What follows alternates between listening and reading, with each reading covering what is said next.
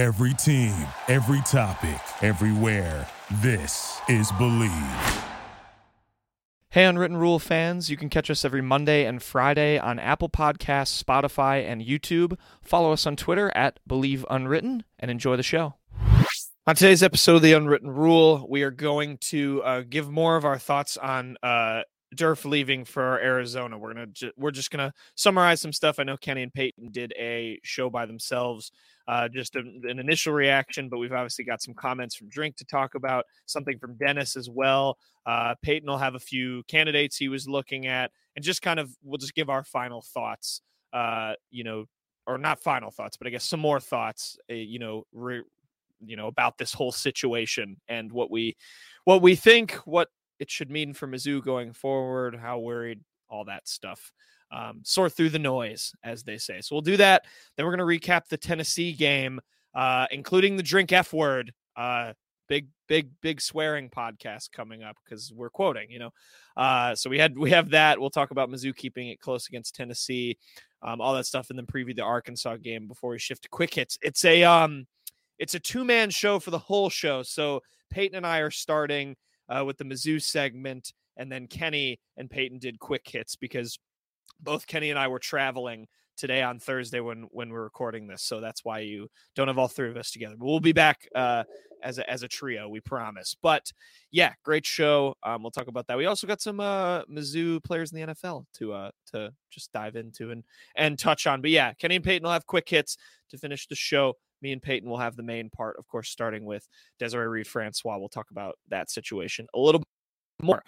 Before we dive in, quick word from the sponsor, Bet Online. Bet Online continues to be your number one source for all your basketball wagering needs, including pro and college hoops throughout the year. With up-to-minute odds, stats, trends, and news, you can follow your favorite team's path to the playoffs, to March Madness, with live in-game betting and contests and all the best player props. Experience the world's best wagering platform anytime and anywhere from your desktop or mobile device. So head to Bet Online today to become part of the team.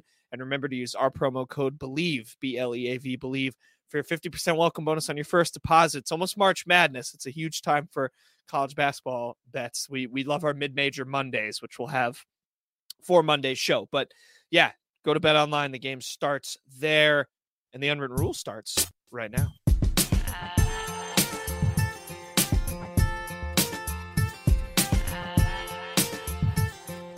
Attention. Everybody stop what you're doing. It's time for The Unwritten Rule, a Mizzou sports podcast brought to you by the Believe Network, alongside Payton Haverman and Kenny Van Doren. Here is your host, Jack Knowlton. Welcome back to The Unwritten Rule. Today is Friday, February 23rd, and it's only Payton and myself right now. We'll have Kenny. I explained in the intro, we've got the two-man show for the entire show, so it'll be me and Payton doing the Mizzou stuff, and then Kenny's going to join you for quick hits. We had a bunch of travel, so that's how we had to spider out the show. But Payton, you and Kenny did a breaking news show, I guess, so to speak, on Desireé Reed-Francois leaving for Arizona. I think, with a couple days to process that, that's where we wanted to start. Just touch on a couple more things that have come out since then. Just more of our thoughts. I know Gabe has had great coverage of it over on Power Mizzou, and he's made some of those thoughts public and whatnot, and some not. So go subscribe to that if you want his takes. But, I know we're both very plugged into this. I wanted to share stuff because I was unavailable to dive onto that show and be mad or upset or confused when that news broke. But let's start, I think, with the comments we saw from Drink and Dennis Gates, as this kind of came out, because those happened after we talked about it last time. I think there was a lot of people reading into this Drinkwitz tweet about Desireé Reed-Francois leaving. He said, "Thank you, Desireé Reed-Francois, for elevating Mizzou athletics, but Mizzou's future is bright and the best is ahead." It's interesting. I think that tweet, kind of validates, if you will, or at least plays into maybe the narrative that there maybe was some friction there between Durf and some of the coaches that either weren't hired by her there when she came in already. It was just interesting wording, wouldn't you say? I think that's a fair assessment of that Drink tweet and his thoughts on Desireé being gone. It was, especially when you think of, obviously it's not apples to apples, this comparison, but I think back to Drink's like Blake Baker farewell. Like he gave Blake Baker a separate tweet with a farewell, and then the tweet after tweeted, "The search for the next leader of the death row defense starts now," and all that. Didn't do that with Desireé. He just kind of went straight into thanks, Desireé, but we'll be fine. Is basically what that tweet is. And Lord knows like what really went on behind the scenes. The only people that know will never say what really went down, but there is enough smoke behind the 2022 extension that Drink got, maybe Desireé not being fully behind it. All of that kind of stuff, it's rumors that are out there, about these two not getting along. And obviously, I don't want it to sound like Drinkwitz was trying to force Desireé out. That absolutely did not happen. There's no reason to believe that happened. But it certainly could have played into Desiree's decision to leave. You pair that with the board overstepping numerous times, with the facilities plan. Apparently, there was some strife around that decision. Only the north end zone improvements being approved right away. Desireé might have, especially when you look at the buyout situation now, Desireé just, you can kind of tell, was just like, maybe this is a worse job, but I just want to kind of get out of here.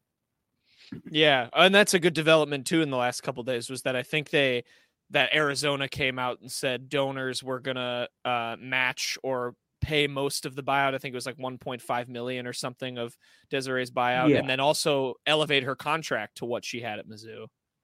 Yes, but it's very tricky because Arizona, if you don't know, is broke. Right.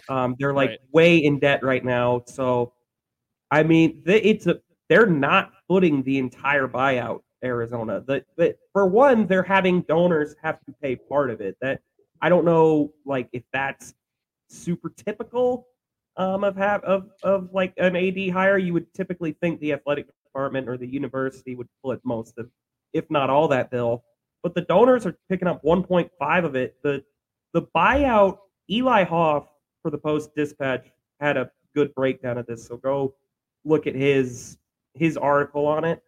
Though from what I understand, I mean, there's still like a $1 million balance that needs to be paid back to Mizzou.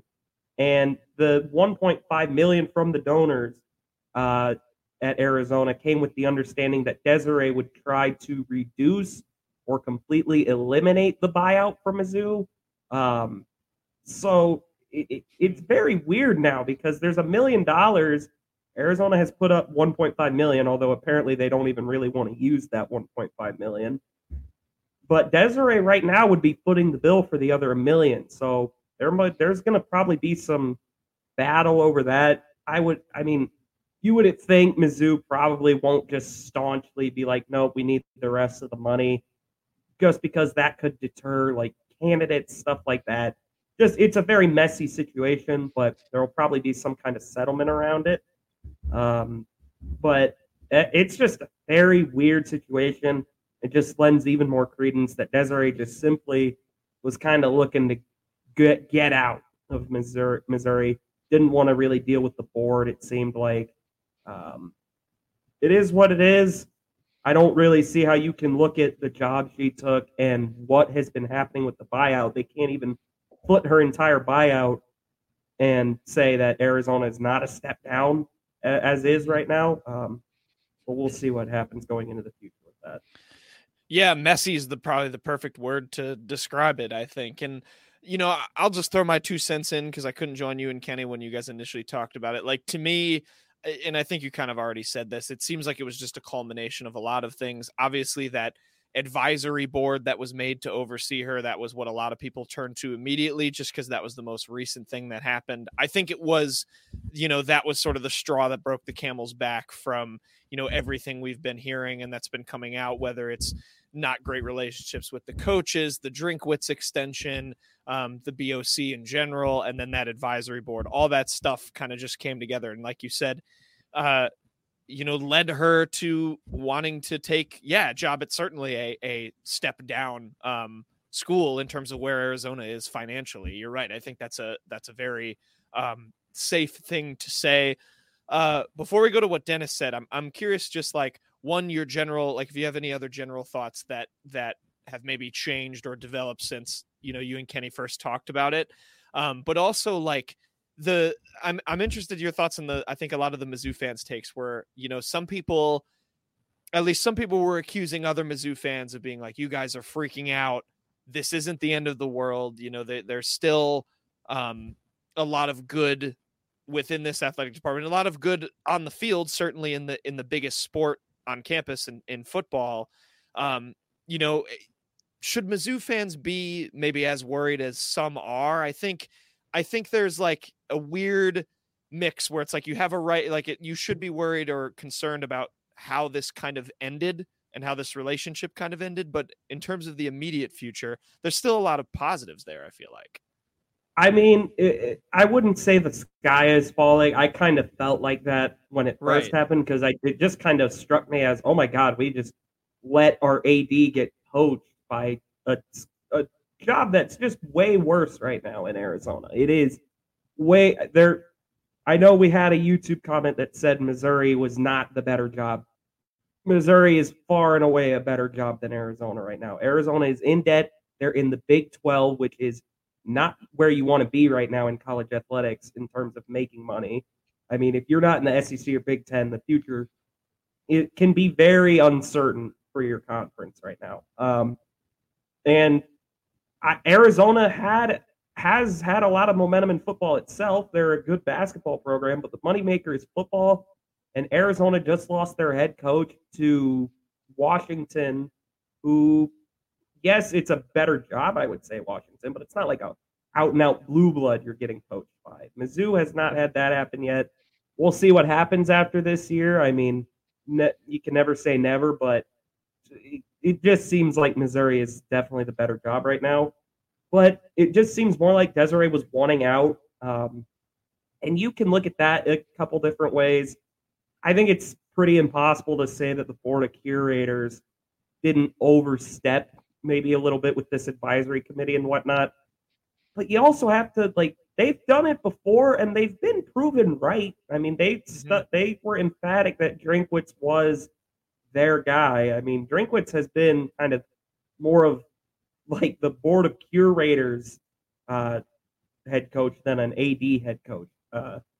Because he's about to be on his third AD at the school. And that wound up paying off this past year. And the job is way more attractive than it was when Desireé was hired. Some of that work can be attributed to Desireé.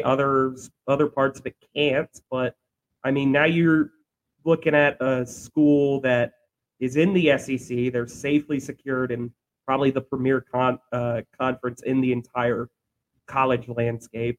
The football team has taken a huge step up, and that's obviously the program you'd really want.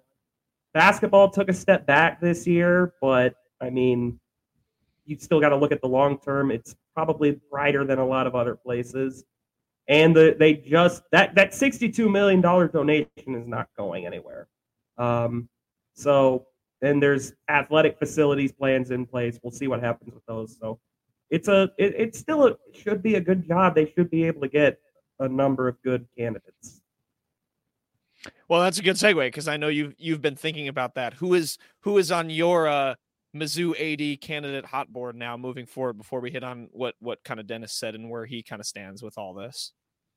All right, let me preface this with I have no insight into the athletic director world. I don't know who's a rising star. I don't know who's not.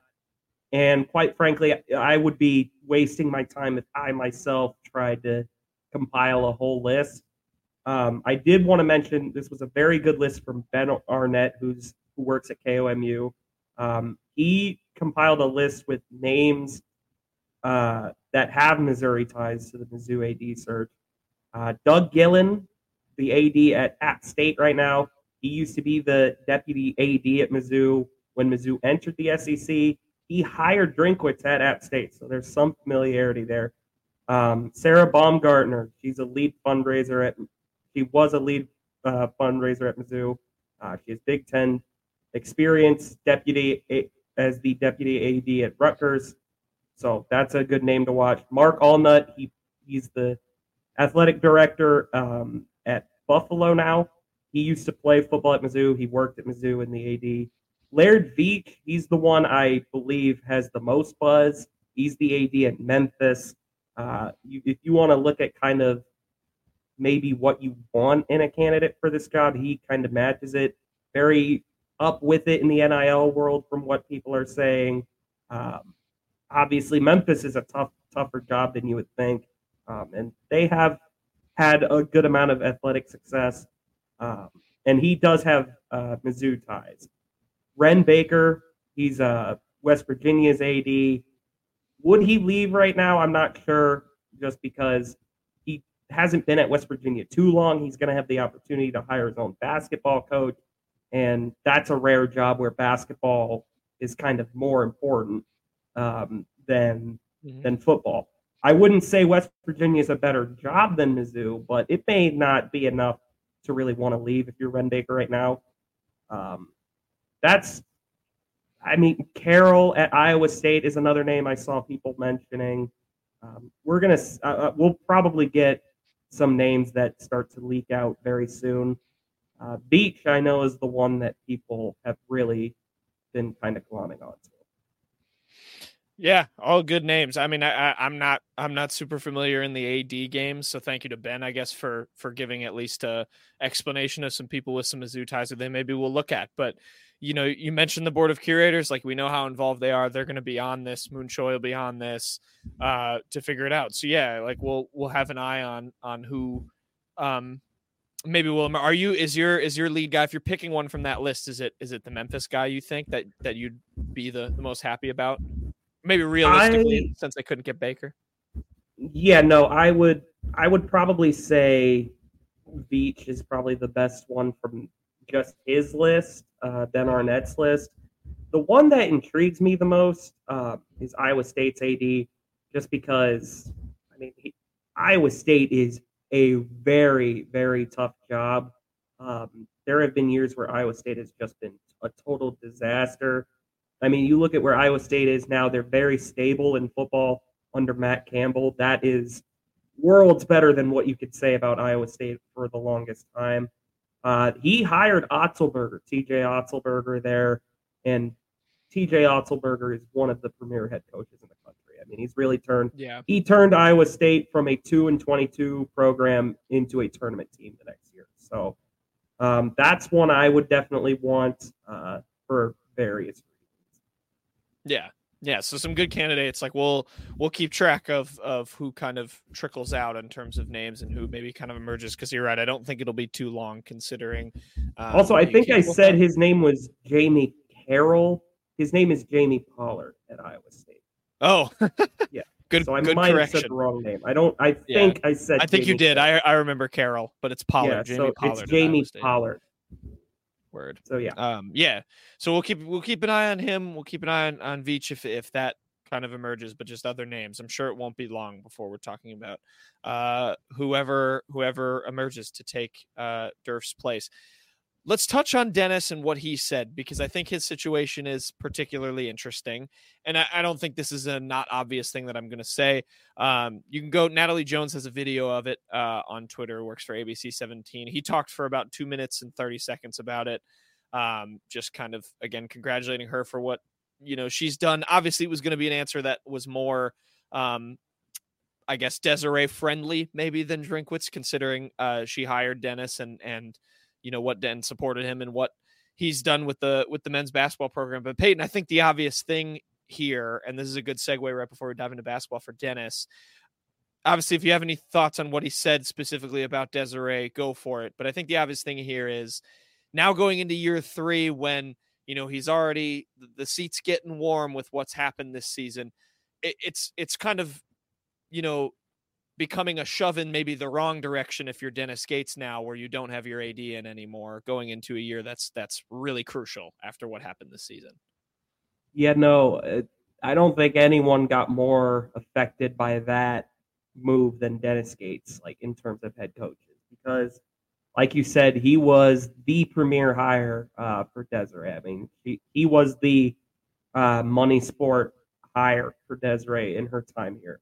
So now he's going to have a guy that is going to come in, and maybe you look at the expectations, like next year, if Dennis Gates had improved to like maybe a 500 team, that probably would have been enough to keep him under Desireé. But now under a new AD, I don't really know.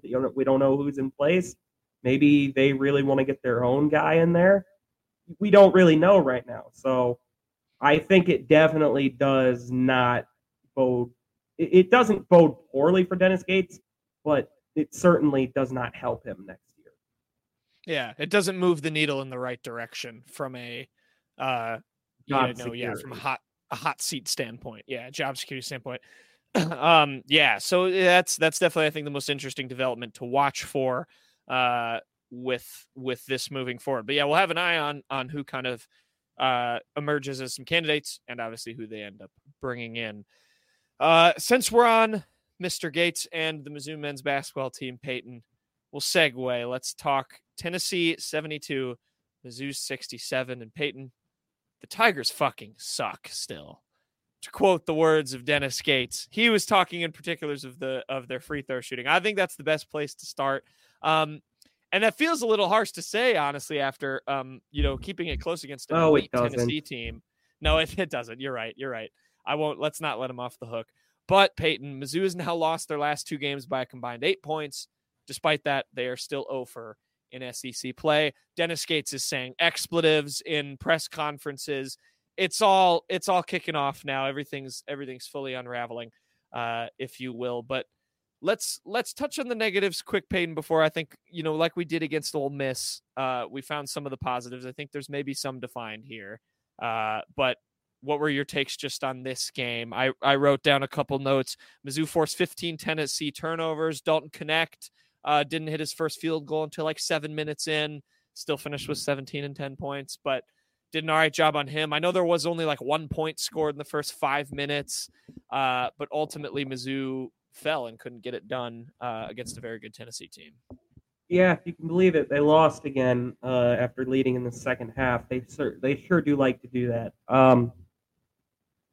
I don't know where to start, really. I mean, people are gonna joke about how ugly the first half of the first half was, but that was what Mizzou needed to do. They totally took Tennessee out of their element. I thought that was a very, very good approach for them. Sean East, again, he's very good. He's been very good this year. Not sure what happened with some of the free throws he had in the second half, but I mean, he was the spark plug. He kind of got that run going for them in the first half. It was just the same old song and dance, kind of, other than they're starting to play a little better than they did in a lot of those games. Like, you can tell they're actually earning some of the leads they're building. I do like that Dennis has basically said, I'm done with Kurt Lewis. I'm done with Connor Vanover. I'm pretty much done with Jesus Carolero. Guys that just don't have a future on this team, really, and just aren't very good. Ever since they moved to an 8 or 9 man rotation every night, I mean, they've looked a lot better. I mean, and that's with Tamar Bates kind of playing a pretty poor few games here. He did not play very well in this one. He went like 3 for 12. He had some bad turnovers. Overall, it's still the exact same. I mean, they were up multiple possessions in the second half again, and you could tell, like, right when that 13-minute mark hit and Connect made one tough shot, I was like, here it is. That's the one. That's like, you can just tell when they shut down. Like, they saw that shot go in and went, oh, here we go again, instead of, okay, let's get it back. That's where the deficiency has been this year. Yeah, I agree. I think I remember the exact Connect shot you're talking about. But yeah, I like your take on the rotation. I think that's improved this team. It's just, it's just not enough talent there to win games in this league, plain and simple. It just has to get better. And then it's not helped with, I think we should talk about this trend, Payton, with Tamar Bates in particular. I mean, what's kind of gotten into him? It's 3 games now. He had 7 against Tennessee, 12 in the game prior, and 11 before that.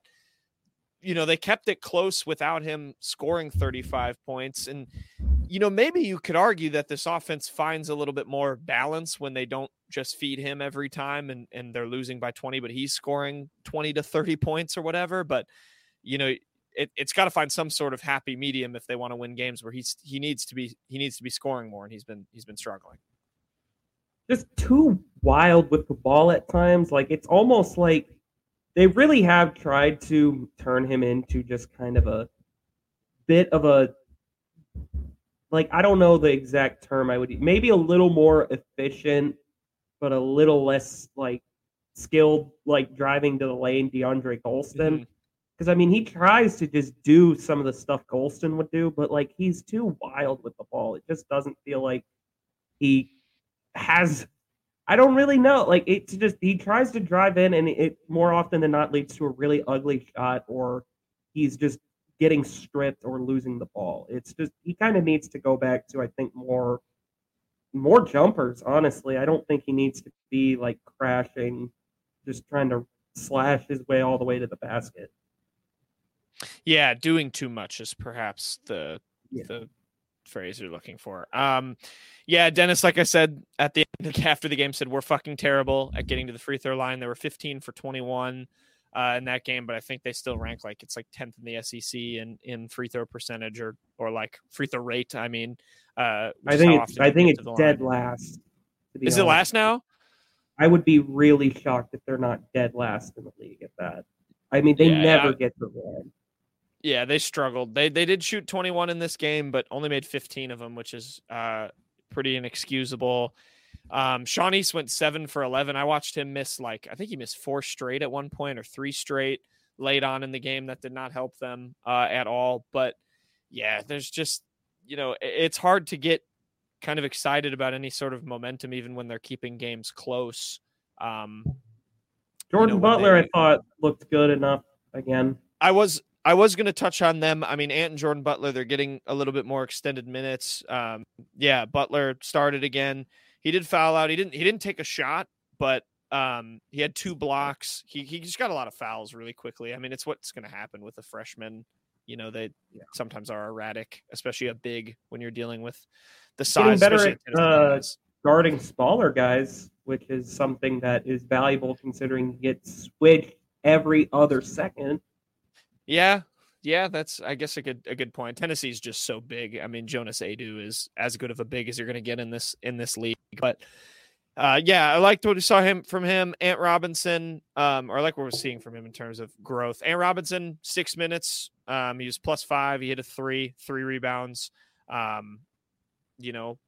Just baby steps, I guess, for them. But yeah, not much to still find positive. They play Arkansas next. That's at 11 a.m. Saturday on ESPN2. That's probably their best chance. That's their best chance to win a game. I mean, those are. I did see this stat. Mizzou still has a higher point differential, I think, than Arkansas and Vanderbilt, even though they have not won a game. Yeah, they play Ole Miss at home too. That's winnable. But yeah, they have 5 bullets left in the cylinder. I mean, they got to find one here. Got to hit one of them to keep Vanderbilt. It's Vanderbilt 2018-19. I think every Mizzou fan knows that stat now. That's the last team that's gone winless. This was cool. Ben Sternberg and Kobe Brown were back. Not sure they were too happy. Yeah. We had touch on the show. Friend of the show, Ben Sternberg. Yep. Kobe, I wish he had eligibility left, but he did. That's maybe a good hypothetical. Good. How many wins does this team have if Kobe Brown is playing in, is just thrown into this team? Well, if they get Kobe Brown back, they honestly probably are a bit better in the portal because I kind of think you almost had to have to assume that the approach in the portal was, well, what if Kobe comes back? We need to have a lot of NIL set aside for him. And that probably prohibited them from maybe being a little more aggressive in the portal. I'm totally guessing on this. This is just what I would think. So they'd probably be considerably better. Yeah, I mean, I agree. I think they'd win. But give me a number. Number of SEC wins. 7? So what? They're what right now? 0-13? Yes. I would say, honestly, I mean, think about the amount of single-digit losses Mizzou has. Let's say Caleb Grill doesn't get hurt because maybe Kobe Brown goes for that dunk that got him injured and not Caleb Grill.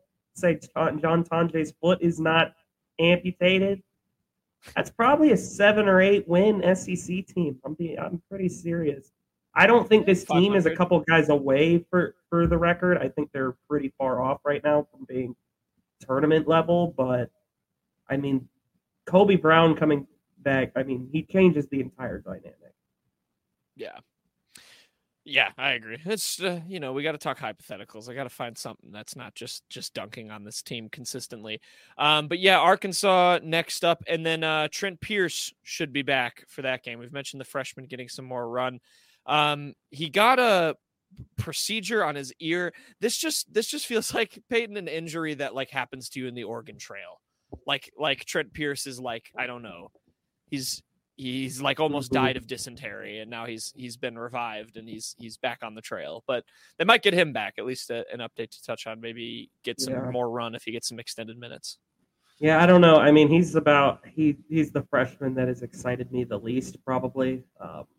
But I mean, maybe Butler and I mean, it's been small, incremental, but they have shown some growth. Maybe he can get back in and show some. I don't know. Losing 7 games right in the middle of SEC conference play certainly hurts. Certainly. Yeah. So we'll see. It's a winnable game. Arkansas sucks. They're in hella turmoil, but if they do what they did in Mizzou Arena, now they're in Bud Walton, a hostile place to play. So don't have high expectations for that, but we'll see if the Tigers can get it done. Before we get to quick hits, Payton, and on a positive note here, I guess, Mizzou in the NFL, a little bit of movement here today, I guess on Thursday when we're recording this. The Eagles, they signed Albert O to a 1-year contract, and then Tyree Gillespie signed with the Chiefs. So a couple former Tigers staying in the NFL. Yeah, Tyree Gillespie, the tweet he was on, it was an interesting one. If you see the other name that was signed today, you'll know why. But good for the two of them. There were 2 guys that played in Knowlton and I's 4 years there. Tyree Gillespie, in particular, I thought was really fun. Back there is that box safety type. Alberto, unfortunately, he was sandwiched on a pretty bad offense, but he still had a few touchdowns, I think. He did still have a few touchdowns. He did get he got unlucky a little bit when Drew Lock left, but good for those two. I mean, Tyree Gillespie could win a ring with Nick Bolton with the Chiefs. They go for 3. Yep. But congrats to those guys. So we have more Tigers in the NFL to maybe touch on next year for football. With that, we will kick it to Payton and Kenny. I will be gone because Payton and Kenny recorded this portion of the show when I was not around, but they'll finish up the show with quick hits. All right, quick hits time. No Jack Knowlton for quick hits recording while he's traveling back from Tuscaloosa. Maybe a spoiler, moving down to Alabama pretty soon. We're excited for that. But we're doing quick hits, just Payton and I. We're going to start with jerseys of the week.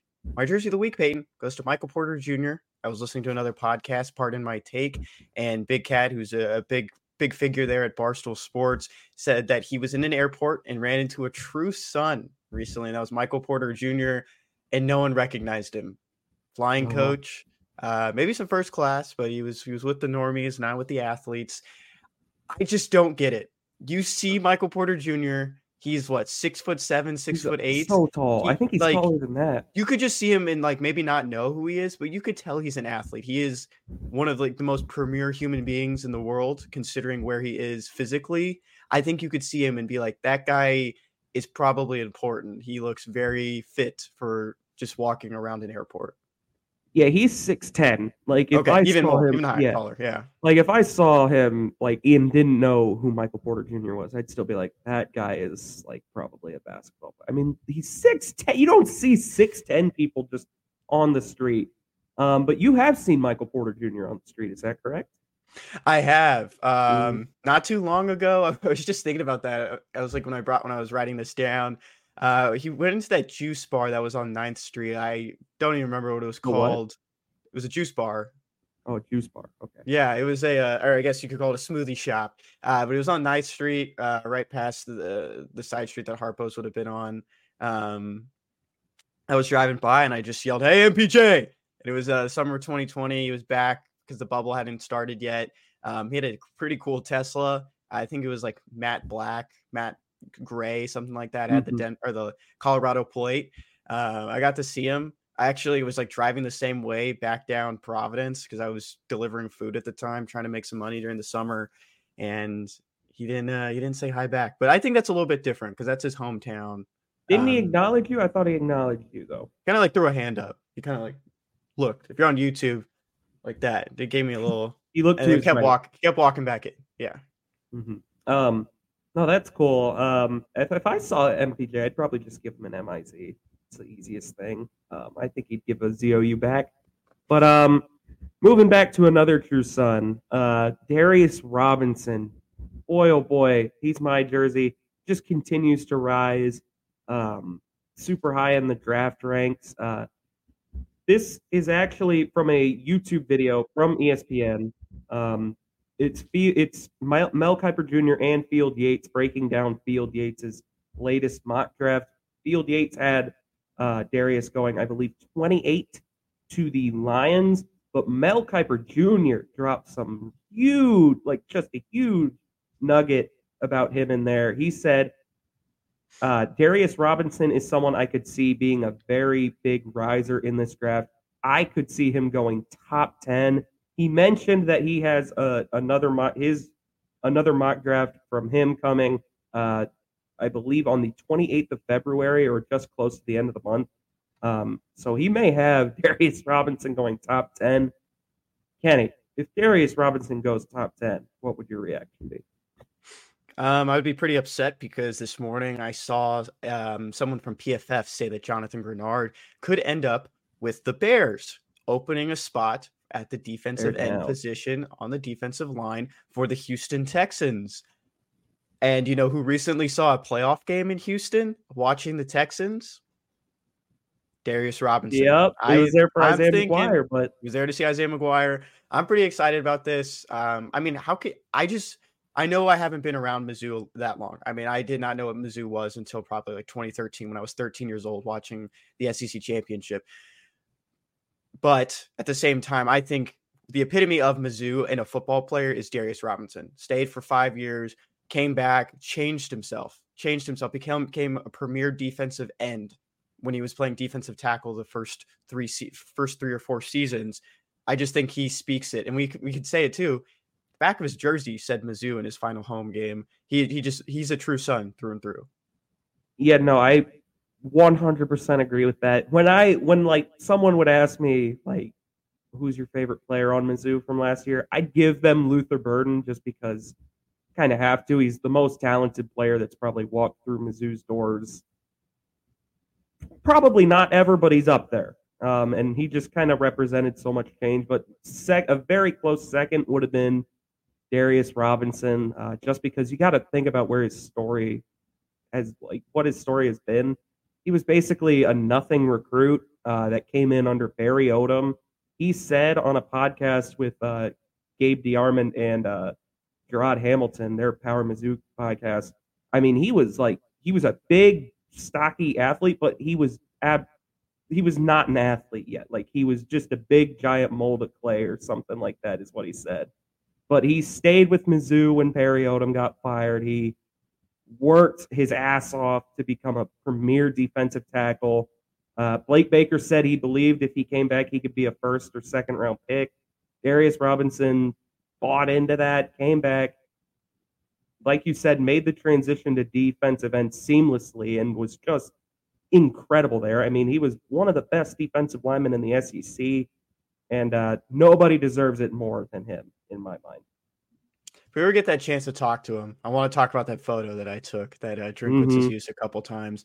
Also, shout out Kevin Peoples. I think that's worth shouting out as well. Payton, what is Jack's Jersey of the Week? Jack's Jersey of the Week is someone you actually know also. Quinn Slazinski, a West Virginia Mountaineers basketball player. He is Jack's Jersey of the Week because he used to play for Iona under Rick Pitino. If this is a very Rick Pitino laden quick hits, by the way, just as a heads up. He told a funny story, like, because Rick Pitino, after his comments after St. John's lost to Seton Hall on Sunday, he's been just the talk of the town for college basketball because he's a showman, basically. But Quinn Slazinski, after a West Virginia game, was asked if he had a fun Rick Pitino story, and he told a great story about how he didn't box out properly at practice once, and Rick Pitino came up to him and said, quote, out of love, quote, if you do that again, I'm going to chop you up into 7 pieces and send you back to Detroit, Houston, or wherever the bleep you're from. And then Quinn Slazinski, just at the absurdity of it, just started laughing at it. And then Rick Pitino apparently said, are you laughing at me? And he said, no. That's just who Rick Pitino is. Like, and Quinn Slazinski acknowledged that. It's like he didn't mean it or anything. He's a hyperbolic man. God, Kenny, we've talked about this to death. I really wish Rick Pitino was Mizzou's head coach. If you've been listening to us for a while, we heard some rumblings that there was some talks with Rick Pitino not too long ago before Dennis Gates was hired. Looking at Quinn Slazinski, though, I didn't know this, but he played at Louisville before Iona. So he played for Rick Pitino's former school when Rick Pitino wasn't even there. The thing about Quinn Slazinski, with Payton saying I know who he is from Houston. He went to Westbury Christian before he went to a prep academy to play basketball. Dated someone I knew. And so when I saw that video, I was like, hey, I know this guy. Then I was like, put 2 and 2 together. Yeah, this is someone I know. So, this is a pretty funny story, and I'm glad that we get to talk about Rick Pitino today. Mm-hmm. Multiple times. But, yeah, I mean. All right. Sean East. I like no cap, and he's the main bird. Oh, I like no cap, and he's the main bird. I like no cap, and he's.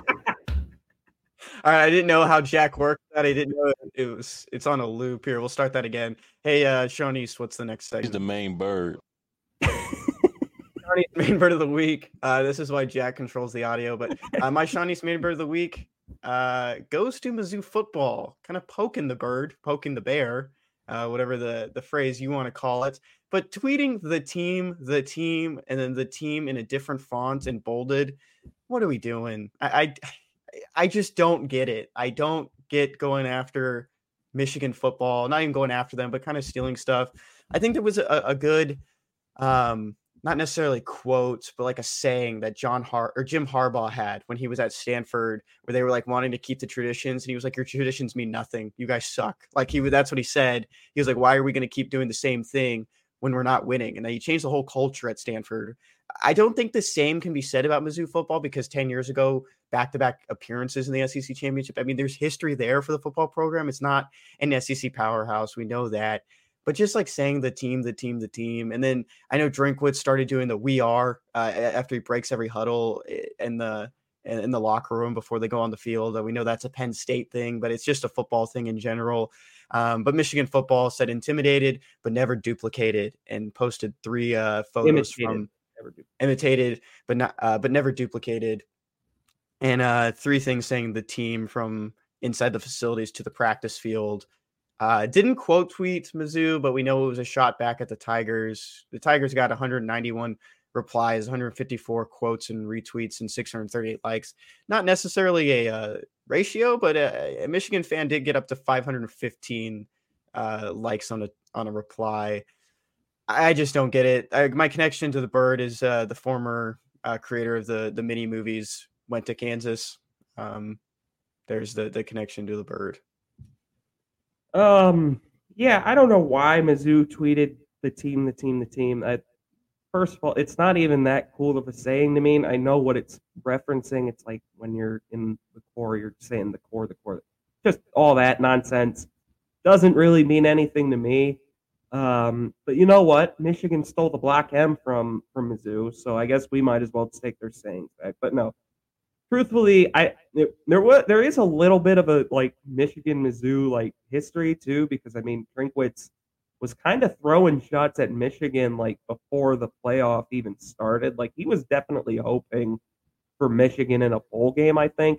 They wound up getting Ohio State, so no big deal there. But I don't know, man. It's still corny for me for Mizzou to tweet the team. It's even more corny for the national champions to be subtweeting Big Bad Mizzou. Whatever. Ohio State's going to probably start smacking them around again, so it really won't even be a Michigan and Mizzou will likely be on the same tier at some point. And don't forget, Drinkwitz also said he brought up Jim Harbaugh's comments about being America's team. That's what it was, yeah. Yeah, and Drinkwitz was like, "We're America's team, bunch of blue collar, under the radar underdogs performing at the highest level," which I did kind of agree with that. I could never see like Michigan being America's team. I know they went through so much. There's so much more history there. It's like, I guess when you say America's team in football, it is the Cowboys. So maybe that's where it kind of goes to, a team with a lot of history and expectations of winning. That's all. I just don't think it should have been Michigan. Yeah. But moving on, we're going right back to Rick Pitino. He's my main bird of the week. If you need the connection to a bird, you can figure it out yourself.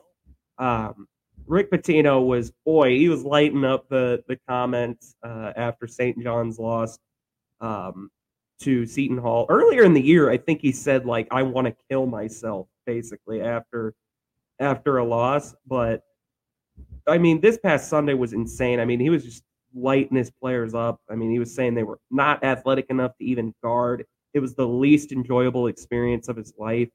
Then yesterday, he totally was like, I didn't mean any of it. Like when they beat Georgetown. But one of the comments that came out of Sunday was very interesting.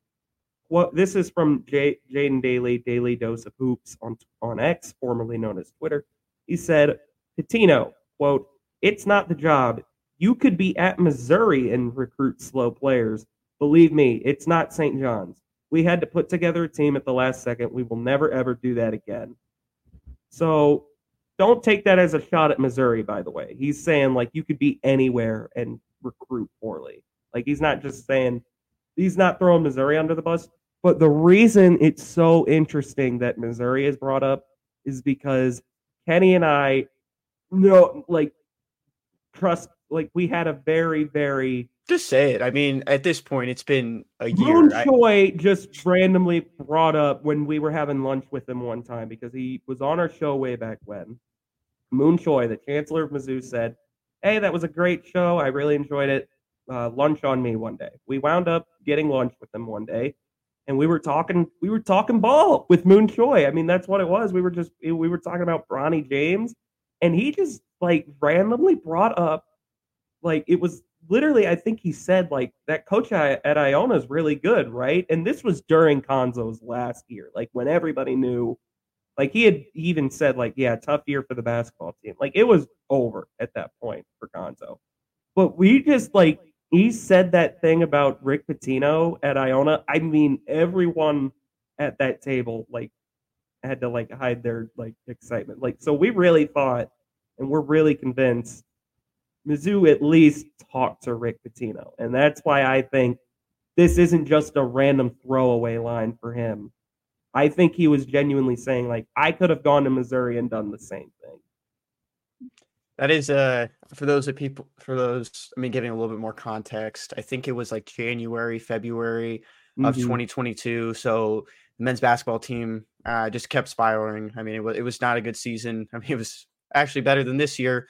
But it was Konzo's last year at the helm for the Tigers. Then still keeps popping up. We like to talk about Rick Pitino. Let's stay in college basketball, though, Payton. Jax, Shawnee's main bird of the week goes to Creighton. Creighton beat UConn on Tuesday, 85-66 at home. Only thing I want to throw out there, I saw a funny meme, and this gets brought up a lot when a team of more of the Caucasian players or Caucasian fan base wins a game and they storm the court. And I saw a photo that said exciting whites, and it's talking about white wines, but they said Creighton fans this week. And I could see it. There was a lot of storming the court against UConn.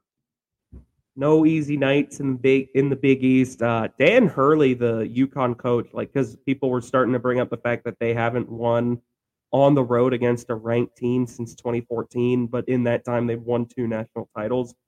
Dan Hurley tweeted a video, the UConn head coach, for those that don't know, a video of, like, I believe it's from Game of Thrones, where, like, people are throwing garbage at someone that's being walked through, like, a town. They're yelling shame at him. And he photoshopped his own head, like, over the character that's having garbage thrown at him. Dan Hurley, you won a national title. I don't think you get to do this. But, yeah, UConn, I mean, they're a powerhouse again. This college basketball, man, that's just what it is. Yeah, LSU beats Kentucky on Wednesday. And before that game, Matt McMahon was going around campus handing out T-shirts to fans saying, get to the PMAC tonight, get to this game. Matt McMahon hasn't had the most success in his first 2 years with LSU. But when you see a coach doing that the day of the game, just walking around, doesn't it just feel like that's the game? That is the game that LSU is going to go balls to the wall and beat you. And that's what it feels like. Creighton's definitely better than LSU. But, I mean, just the build-up for that midweek game against the number 1 team in the country, everything matters. Forget Saturday. Don't even think about what's going to happen next. It's now or never. And that's how it always feels like. These are, like, the most fun games. Everyone wants to, watch basketball on Saturday. I think those Tuesday, Wednesday games are, like, my favorite. Because if it's, like, a number 1 team against a team that's capable of beating them, I'm taking the team that's capable of beating them. I'm totally with you. I loved midweek games when we were on campus at Mizzou. It was so fun to just, like, in the middle of the week be like, all right, I'm done with homework. I've got class tomorrow. Time to go to a damn basketball game. But we had that similar thing, like with Auburn our junior year, the last year of Conzo. I mean, the student section was it packed the house, but the less said about the Columbia crowd, the better. But it was, I agree with that logic totally. And Matt McMahon, I think it is also worth noting, like, he inherited a bag of garbage. Will Wade totally left that program, like, desolate, like, just totally racked with cheating scandals and no players. But Matt McMahon, I'll give him props. I mean, he's done more in 2 years than I think a lot of people could have. After they won yesterday, he was going up to every single person with a phone that was trying to take a photo with him. He took a photo with them. He was going ballistic. And also the way LSU won was just paid in general. So good for the Tigers. But yeah. With so many high expectations at LSU for all sports, it seems like men's basketball does kind of get the back burner in some sense, because, I mean, there just isn't that much history. We could also mention he didn't retain Xavier Pinson 2 years ago. But it still feels like these LSU fans love Matt McMahon. He only has 2 road SEC wins in the last 2 years, but it seems like this team just never quits. And I think that's something you just kind of keep your eye on as on LSU moving forward in the SEC. Payton, what'd you learn this week? Best thing I learned this week. Yes, the best thing I learned this week is coming from Mizzou men's basketball. It's coming from Tamar Bates, if you can believe it. This comes from a tweet from Cal Tobias Photo on X. He's a photojournalist for Rock M Nation. He's a Mizzou student. He got a shot of Tamar Bates bending over to pick up the basketball, and you caught a glimpse of a tattoo he has on his arm, on his right arm. And here's the caption. Important. Tamar Bates has a tattoo on his right forearm of a pawn looking at itself in the mirror and seeing a king. And that's exactly what this is. It's a pawn looking in a mirror and seeing a king piece in chess. Kenny, this goes incredibly hard. Yeah, I did see a top comment, though, that says a pawn can never become a king. And that is true. That is true. But it is still really cool. It's such great detail as well, like on the mirror with the lines through it, adding that effect. It's just overall a really cool tattoo. And maybe we could get one. If Mizzou wins the SEC tournament, Payton, let's get it. Okay, let's make that deal now. If Mizzou wins the SEC tournament, I will gladly get that tattoo on my. Okay, let's both do it. I'll get it on our inner thigh. It's one of the easiest places. One of the easiest places. No one ever sees your inner thigh, high inner thigh. We'll do that. Okay, we'll make that bet. Sure, that would be worth it if Mizzou won the SEC tournament. I would totally take that. That's the only way I'd get a tattoo. But All right, best thing I learned this week goes to the San Diego Padres for playing Natasha Bedingfield's Unwritten during batting practice on Wednesday. That comes from Sammy Levitt on X. Man, things come full circle. For those that don't know, I brought this up on a Kentucky podcast not too long ago that Jack and I were on and talked about where did the name come from, the Unwritten Rule. It's the 2020 MLB season, which should have never happened. We'll always stand on that hill. Total So will mess. Payton. During that season, the San Diego Padres were playing the Texas Rangers, and Fernando Tatis Jr. was about to make his rise through Major League Baseball. And I mean, he already kind of did, but people are starting to get to learn his name a little bit better. He pimped a home run, and the Texas Rangers were not very happy with him. It kind of started with the Unwritten Rule. We wanted to talk about unwritten rules of sports. Kind of faded away over time, and kind of just went forward with what we wanted to do. But our header was Fernando Tatis Jr. for a couple months there.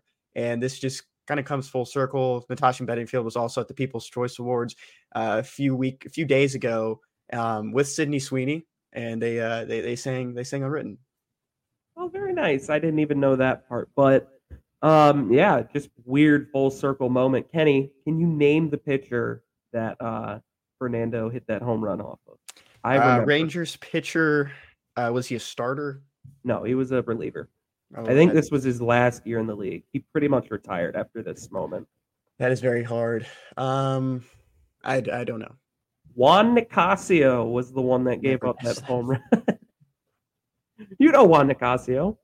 Yeah, but I would have never guessed that. I thought this would be No, some yeah. kind of connection to me. No, there's no connection there. It's just Juan Nicasio gave up that home run. Yeah, very cool full circle moment. Jack's best thing he learned this week, it comes from EA Sports College, the new NCAA 25 game.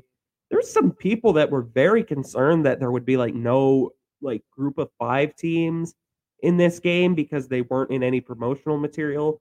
Because yes, the Utah State Aggies are going to move a lot of units for EA. They're definitely going to put them all over the promotional material.